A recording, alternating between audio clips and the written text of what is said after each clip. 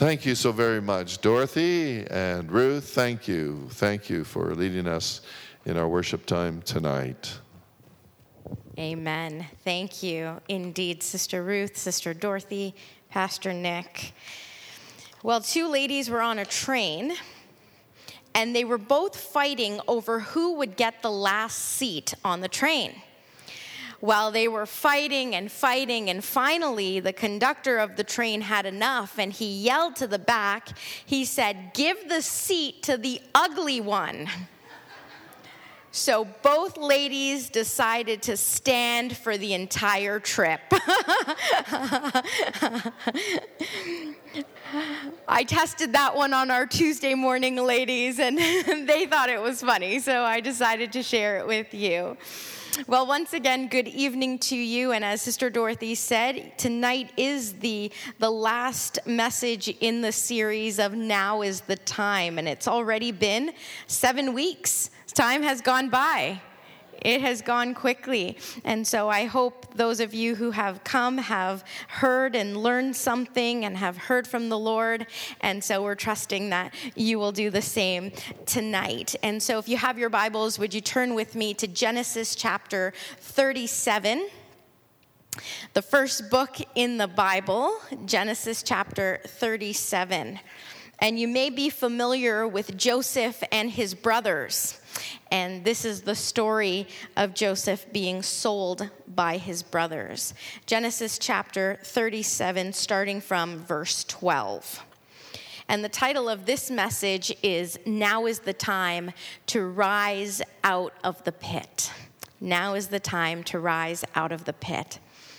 And this is what the word of the Lord says. Now his brothers had gone to graze their father's flock near Shechem, and Israel said to Joseph, "As you know, your brothers are grazing the flocks near Shechem. Come, I am going to send you to them." "Very well," he replied. So he said to him, "Go and see if all is well with your brothers and with the flocks, and bring word back to me." Then he sent him off to the valley of Hebron. When Joseph arrived at Shechem, a man found him wandering around in the fields and asked him, "What are you looking for?" He replied, "I'm looking for my brothers. Can you tell me where they are grazing their flocks?" "They have moved on from here," the man answered. "I heard them say, 'Let's go to Dothan.'"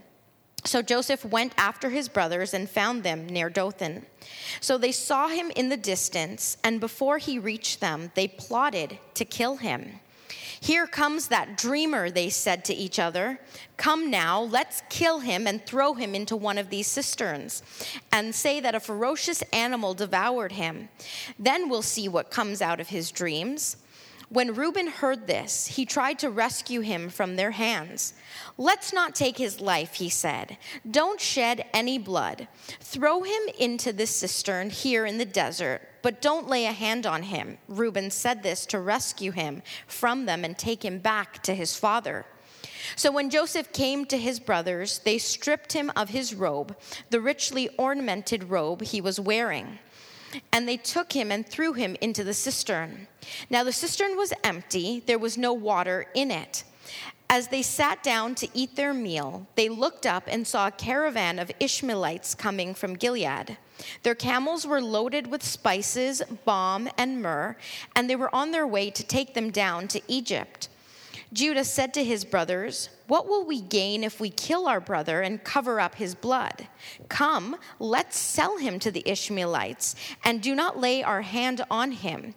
After all, he is our brother and our own flesh and blood." His brothers agreed. So when the Midianite merchants came by, his brother pulled Joseph out of the cistern and sold him for 20 shekels of silver to the Ishmaelites, who took him to Egypt. When Reuben returned to the cistern and saw that Joseph was not there, he tore his clothes. He went back to his brothers and said, "The boy isn't there. Where can I turn now?" Then they got Joseph's robe, slaughtered a goat, and dipped the robe in the blood. They took the ornamented robe back to their father and said, "We found this. Examine it to see whether it's your son's robe."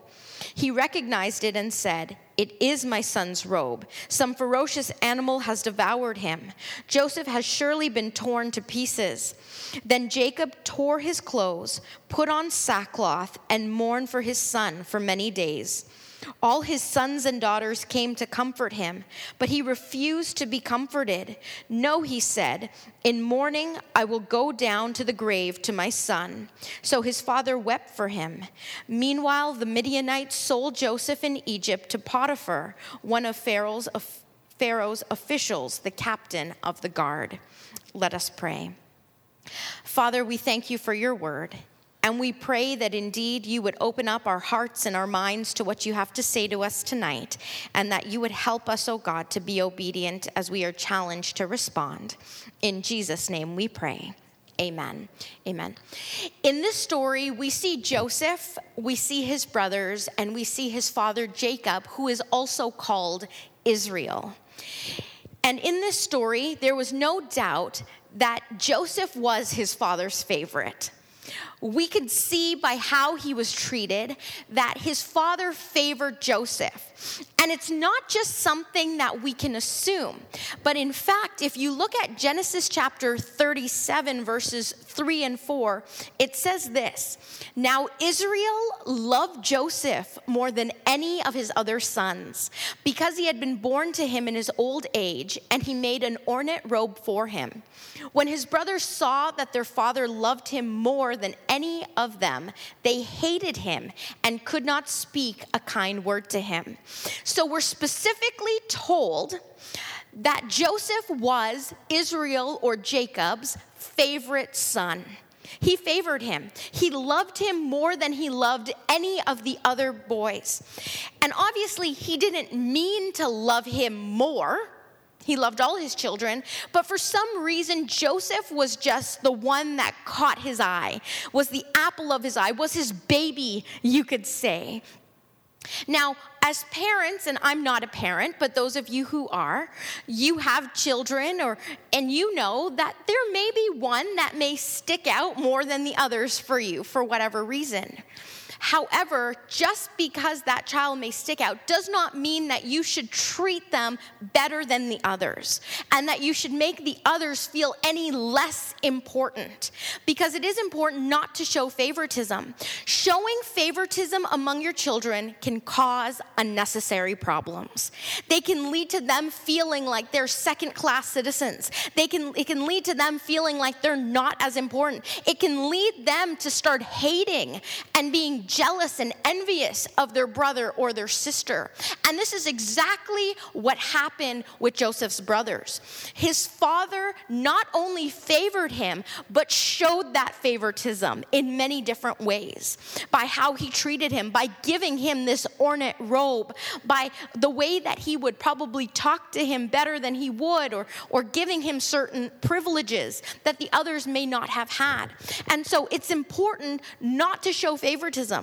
The Lord does not show favoritism to us. We are all equal to him, and it can lead to unnecessary problems, and we see that with Joseph and his brothers. So not only was he his father's favorite, this was one of the reasons why his brothers would have hated him.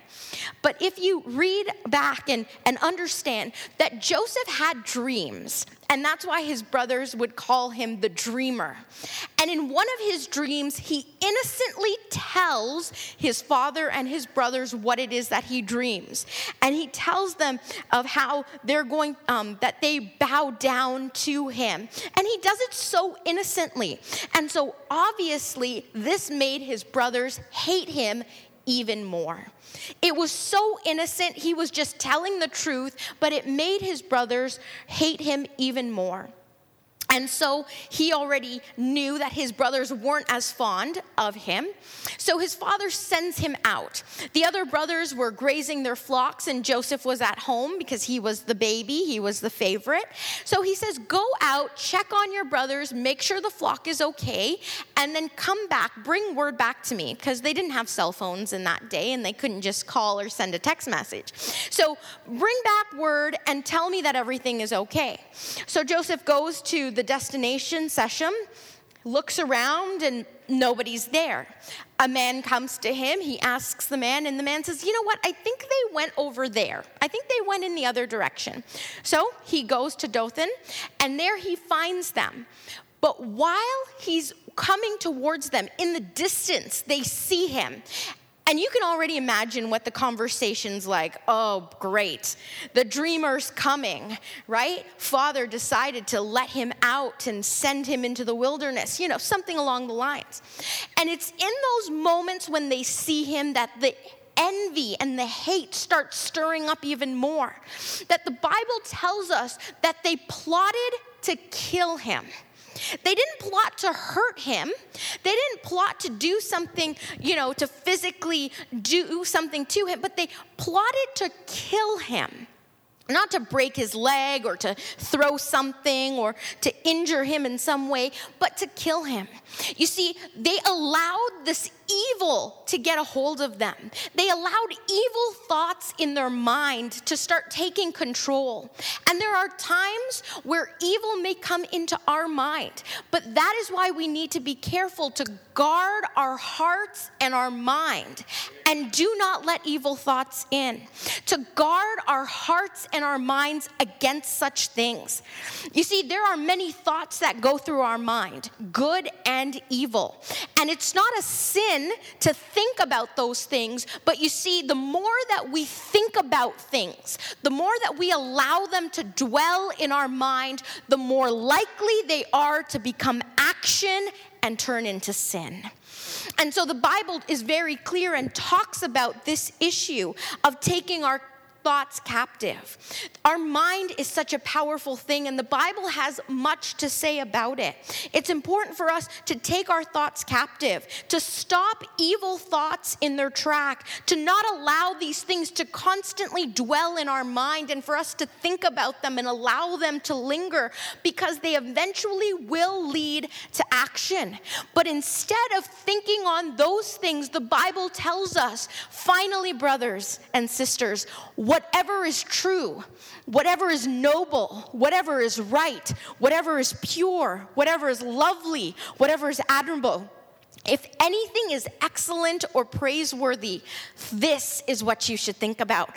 Think about such things. Why? Because the more you start thinking about something, the more you allow these things in your mind, the more you will start doing the things that you're thinking about. And if you're constantly thinking about good things, then more likely good things will come out of you. Out of the abundance of the heart, the mouth speaks. The things that we have stored up within us will eventually come out. What are you storing up in you? What are you allowing your mind to be focused on and allow to linger in your mind? Because the Bible tells us these are the things that we should think about. Proverbs chapter 4, verse 23 says, above all else, guard your heart, for everything you do flows from it. Guard your heart and your mind, and do not let evil thoughts in. So while the brothers were all plotting to kill Joseph, Reuben was the only one who tried to save him. Did you notice that? Reuben was the only one who said, you know what?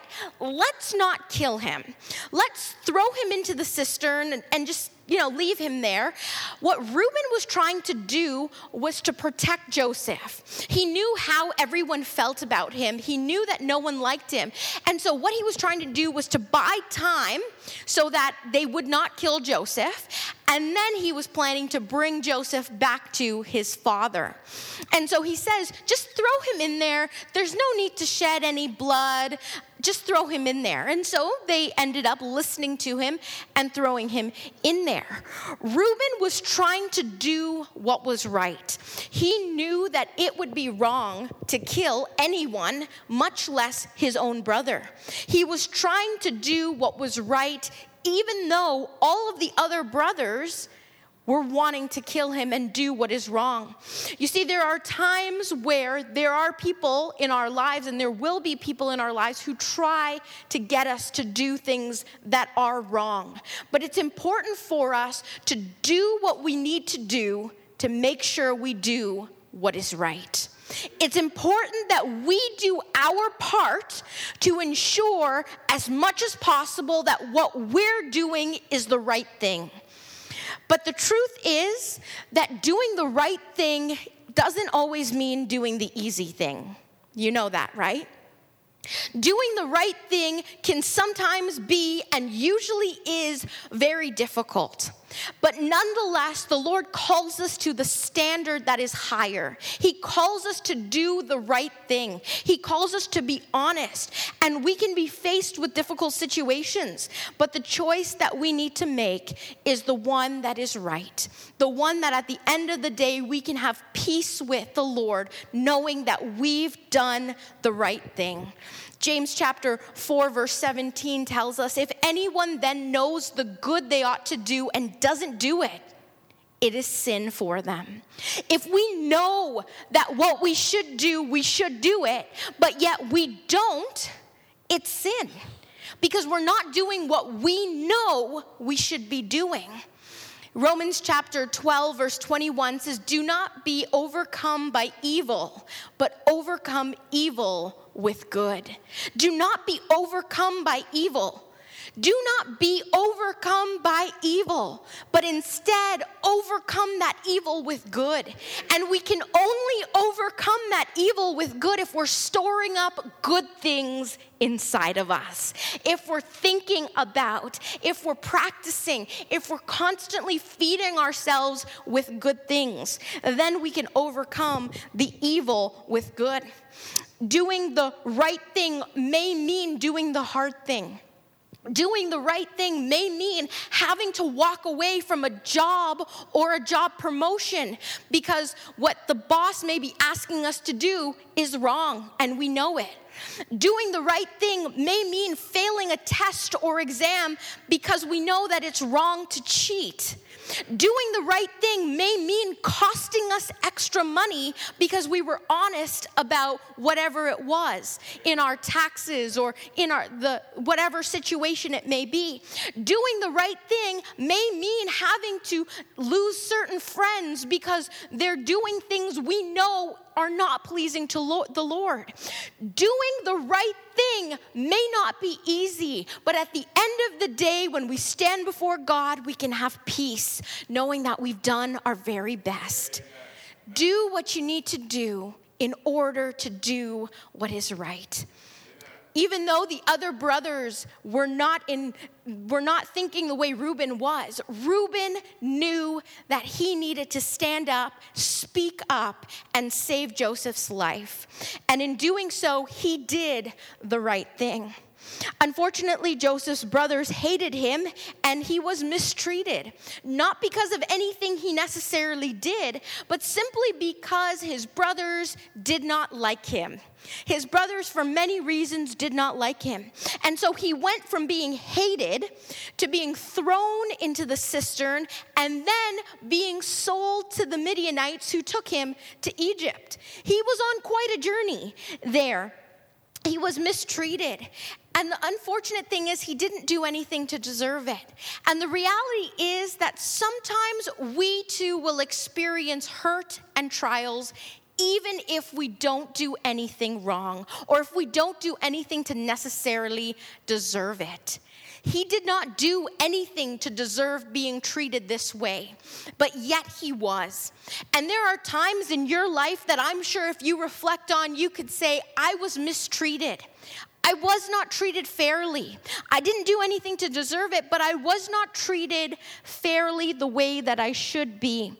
And the unfortunate thing is that there are times where this may happen. There are times where it probably has happened to you.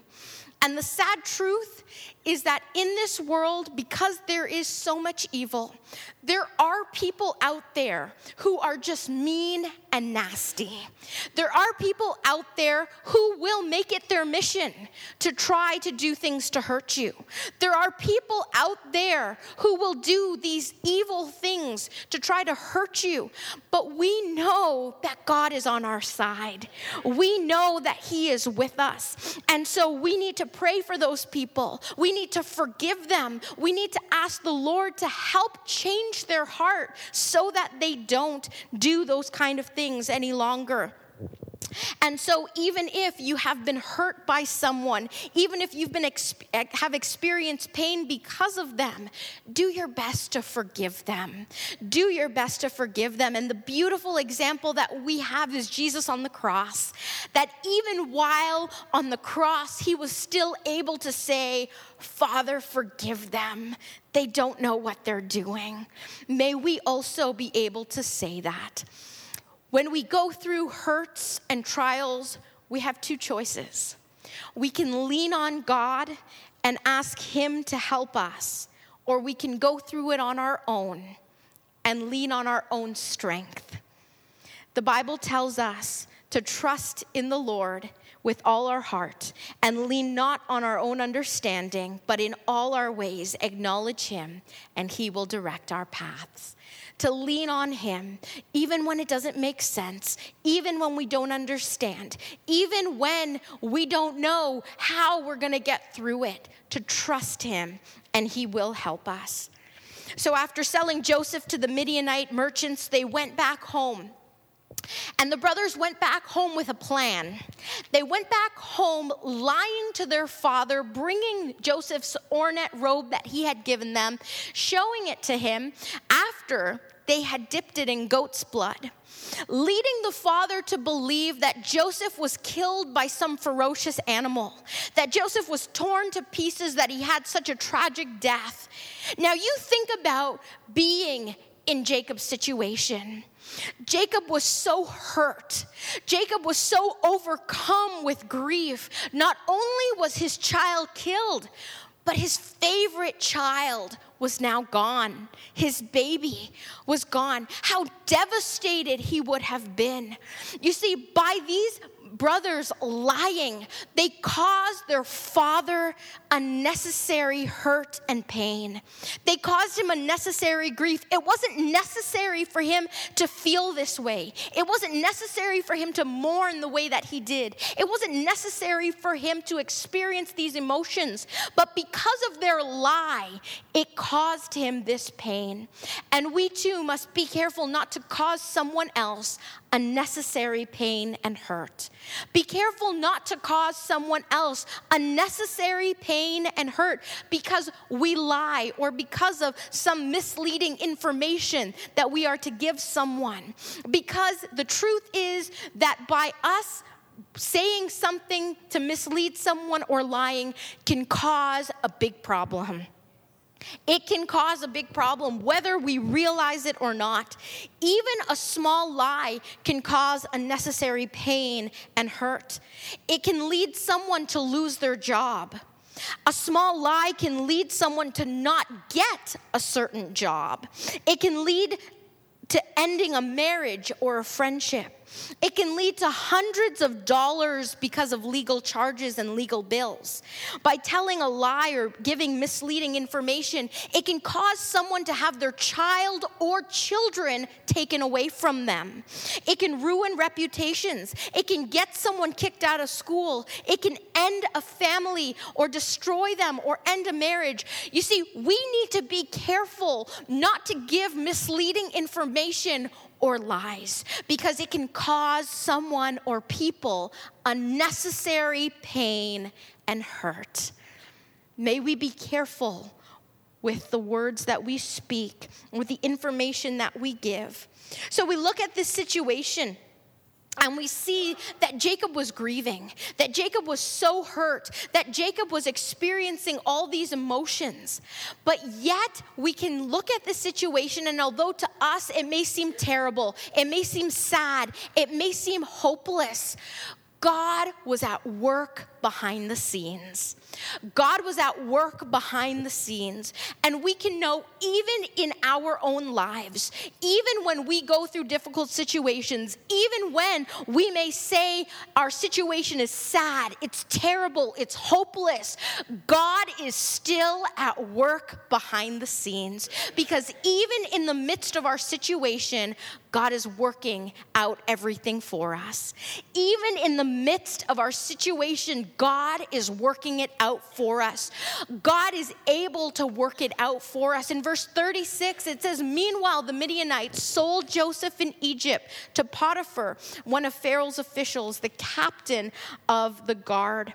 So Joseph went to being hated by his brothers, to being thrown into the cistern, to being sold to the Midianites, to go to Egypt, and now in Egypt, he was sold to Potiphar. He had quite a journey, but God's hand was upon him.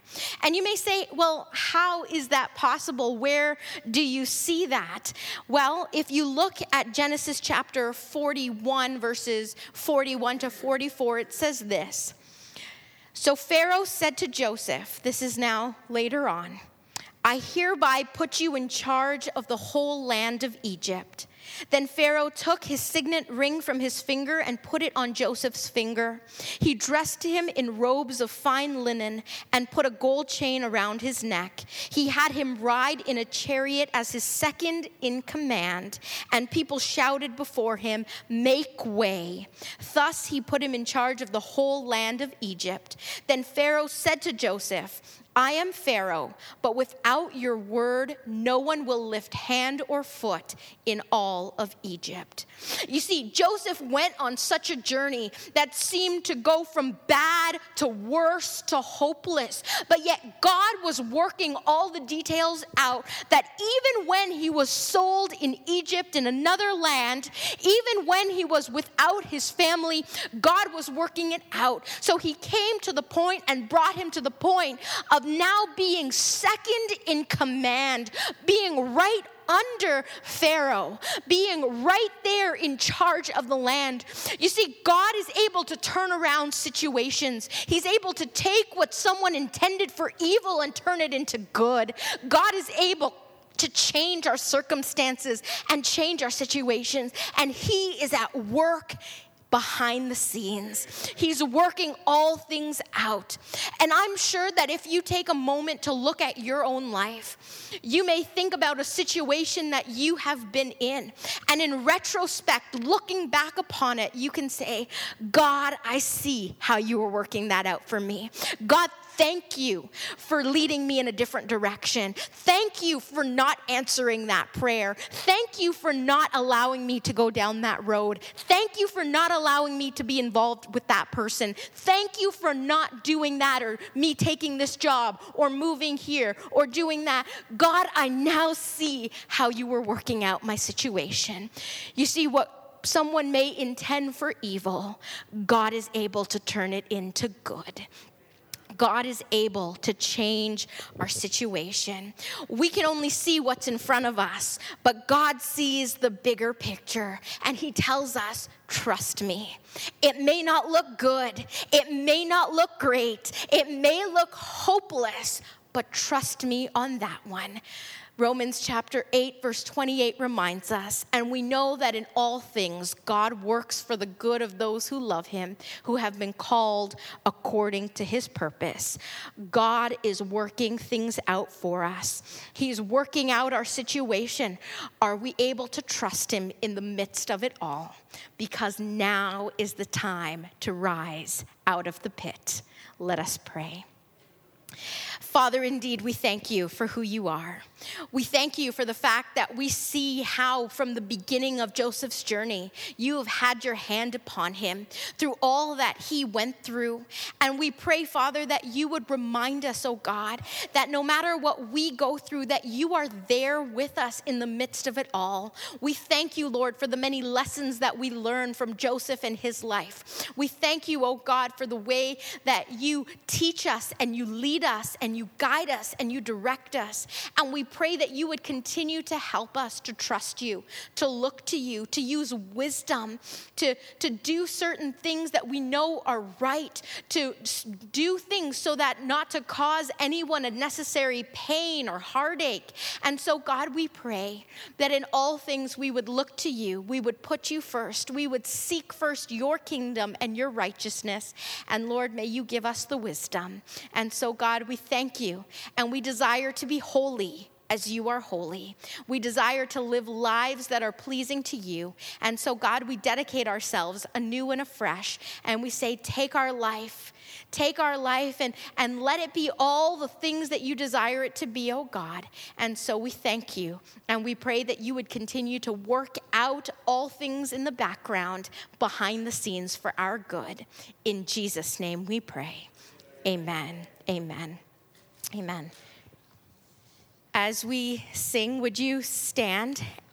And if any of you would like to come and spend some moments in prayer at the altar, then we invite you to come as we sing.